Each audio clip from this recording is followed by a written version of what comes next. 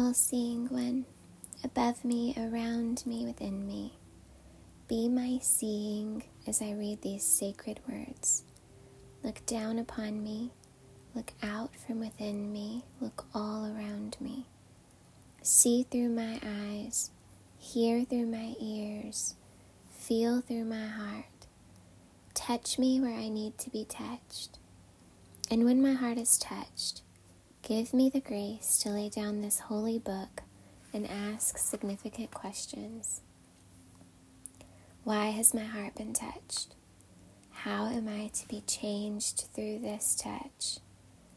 All-seeing one, I need to change. I need to look a little more like you.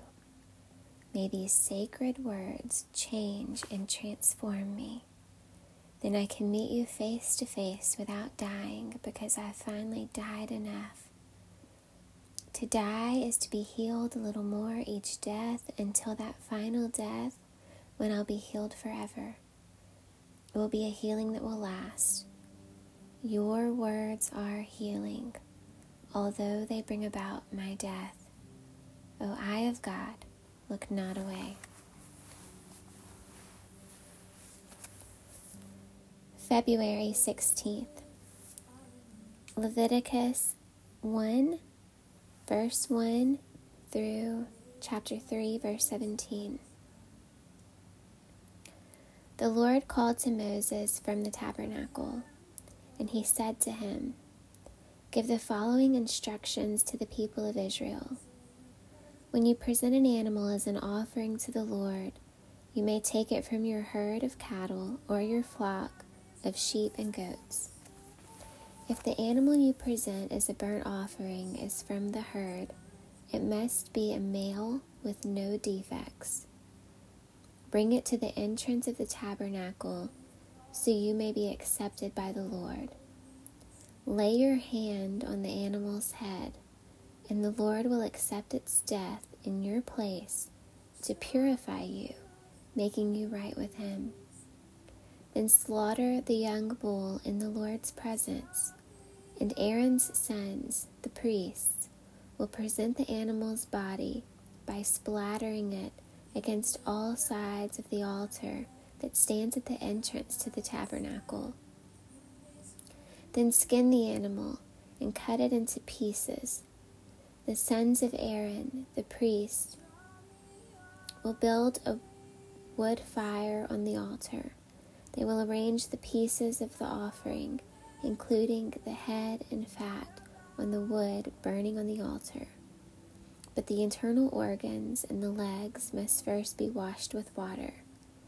Then the priest will burn the entire sacrifice on the altar as a burnt offering. It is a special gift, a pleasing aroma to the Lord. If the animal you present as a burnt offering is from the flock, it may be either a sheep or a goat, but it must be a male with no defects.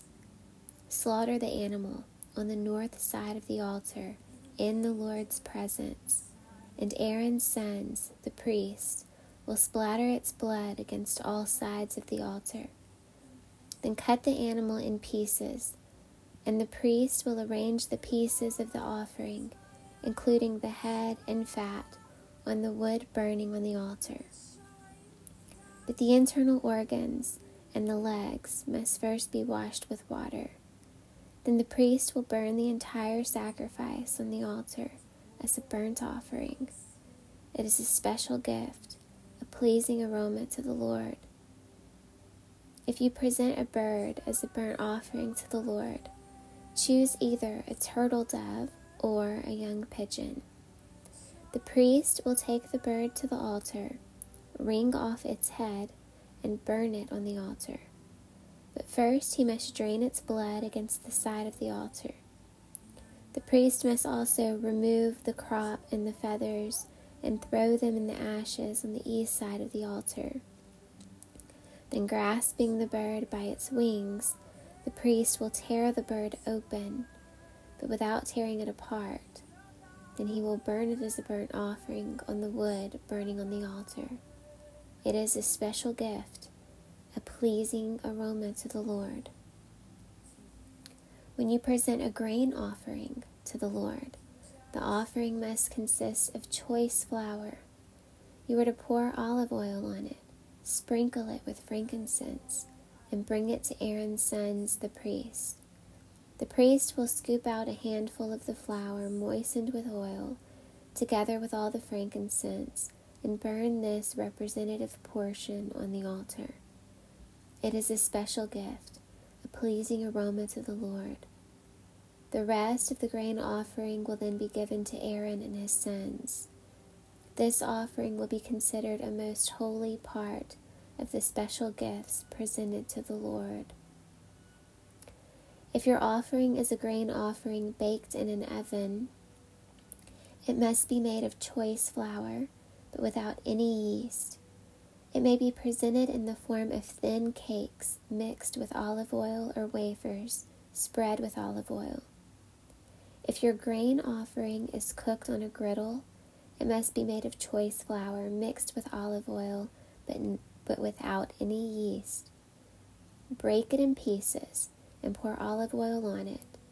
It is a grain offering. If your grain offering is prepared in a pan, it must be made of choice flour and olive oil.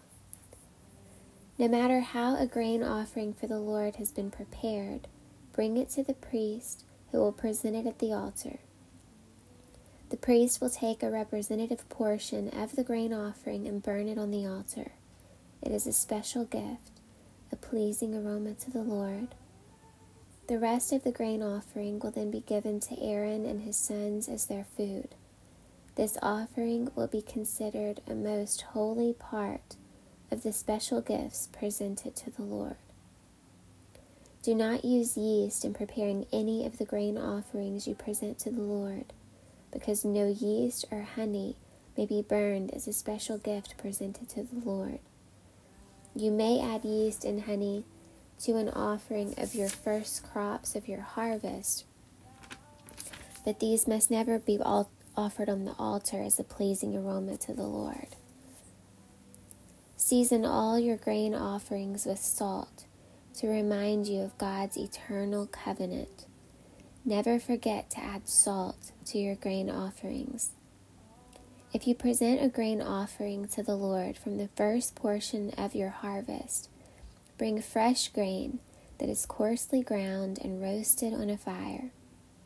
Put olive oil in this grain offering and sprinkle it with frankincense. The priest will take a representative portion of the grain moistened with oil, together with all the frankincense, and burn it as a special gift presented to the Lord. If you present an animal from the herd as a peace offering to the Lord, it may be a male or a female, but it must have no defects. Lay your hand on the animal's head and slaughter it at the entrance of the tabernacle. Then Aaron's sons, the priest, will splatter its blood against all sides of the altar. The priest must present part of this peace offering as a special gift to the Lord. This includes all the fat around the internal organs, the 2 kidneys, and the fat around them near the loins, and the long lobe of the liver. There must be removed with the kidneys. These must be removed with the kidneys, and Aaron's sons will burn them on top of the burnt offering on the wood burning on the altar. It is a special gift, a pleasing aroma to the Lord. If you present an animal from the flock as a peace offering to the Lord, it may be male or female, but it must have no defects. If you present a sheep as your offering, bring it to the Lord, lay your hand on its head, and slaughter it in the front of the tabernacle. Aaron's sons will then splatter the sheep's blood against all sides of the altar. The priest must present the fat of this peace offering as a special gift to the Lord. This includes the fat of the broad tail cut off near the backbone, all the fat around the internal organs, the 2 kidneys and the fat around them near the loins, and the long lobe of the liver. These must be removed with the kidneys, and the priest will burn them on the altar. It is a special gift of food presented to the Lord. If you present a goat as your offering, bring it to the Lord, lay your hand on its head, and slaughter it in front of the tabernacle. Aaron's sons will then splatter the goat's blood against all sides of the altar. The priest must present part of this offering as a special gift to the Lord. This includes all the fat around the internal organs, the 2 kidneys, and the fat around them near the loins, and the long lobe of the liver. These must be removed with the kidneys, and the priest will burn them on the altar. It is a special gift of food, a pleasing aroma to the Lord. All the fat belongs to the Lord. You must never eat any fat or blood. This is a permanent law for you, and it must be observed from generation to generation wherever you live.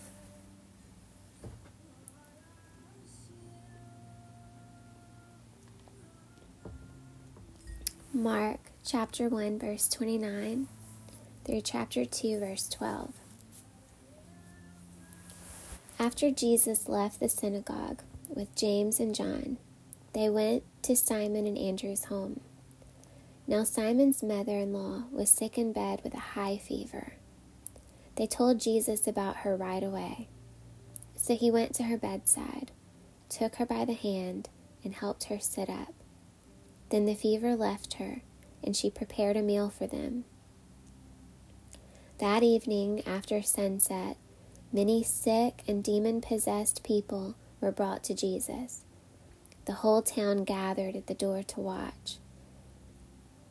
So Jesus healed many people who were sick with various diseases, and he cast out many demons. But because the demons knew who he was, he did not allow them to speak. Before daybreak the next morning, Jesus got up and went out to an isolated place to pray. Later, Simon and the others went out to find him. When they found him, they said, "Everyone is looking for you." But Jesus replied, "We must go on to other towns as well, and I will preach to them too. That is why I came." So he traveled throughout the region of Galilee, preaching in the synagogues and casting out demons. A man with leprosy came and knelt in front of Jesus, begging to be healed. "If you are willing, can you heal me and make me clean?" he said. Moved with compassion, Jesus reached out and touched him. "I am willing," he said. "Be healed." Instantly, the leprosy disappeared and the man was healed. Then Jesus sent him on his way with a stern warning. "Don't tell anyone about this. Instead, go to the priest and let him examine you.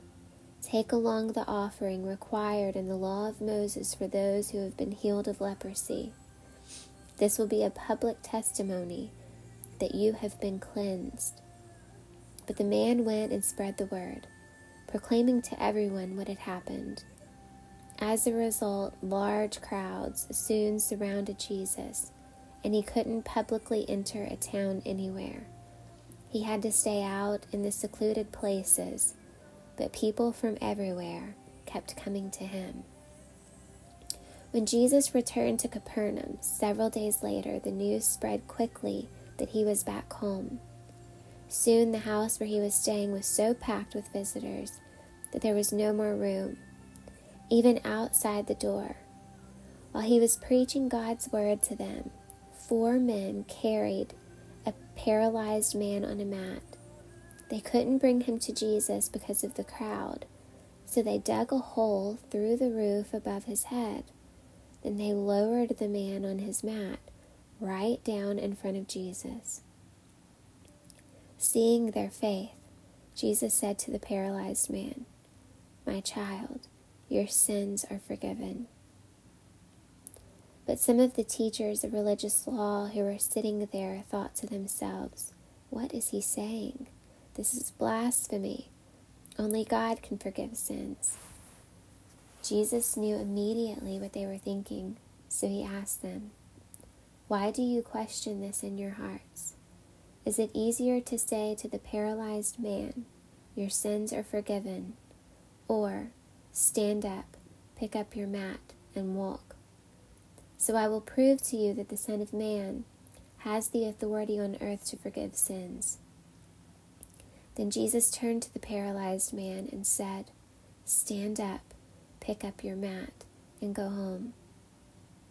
And the man jumped up, grabbed his mat, and walked out through the stunned onlookers. They were all amazed and praised God, exclaiming, "We've never seen anything like this before."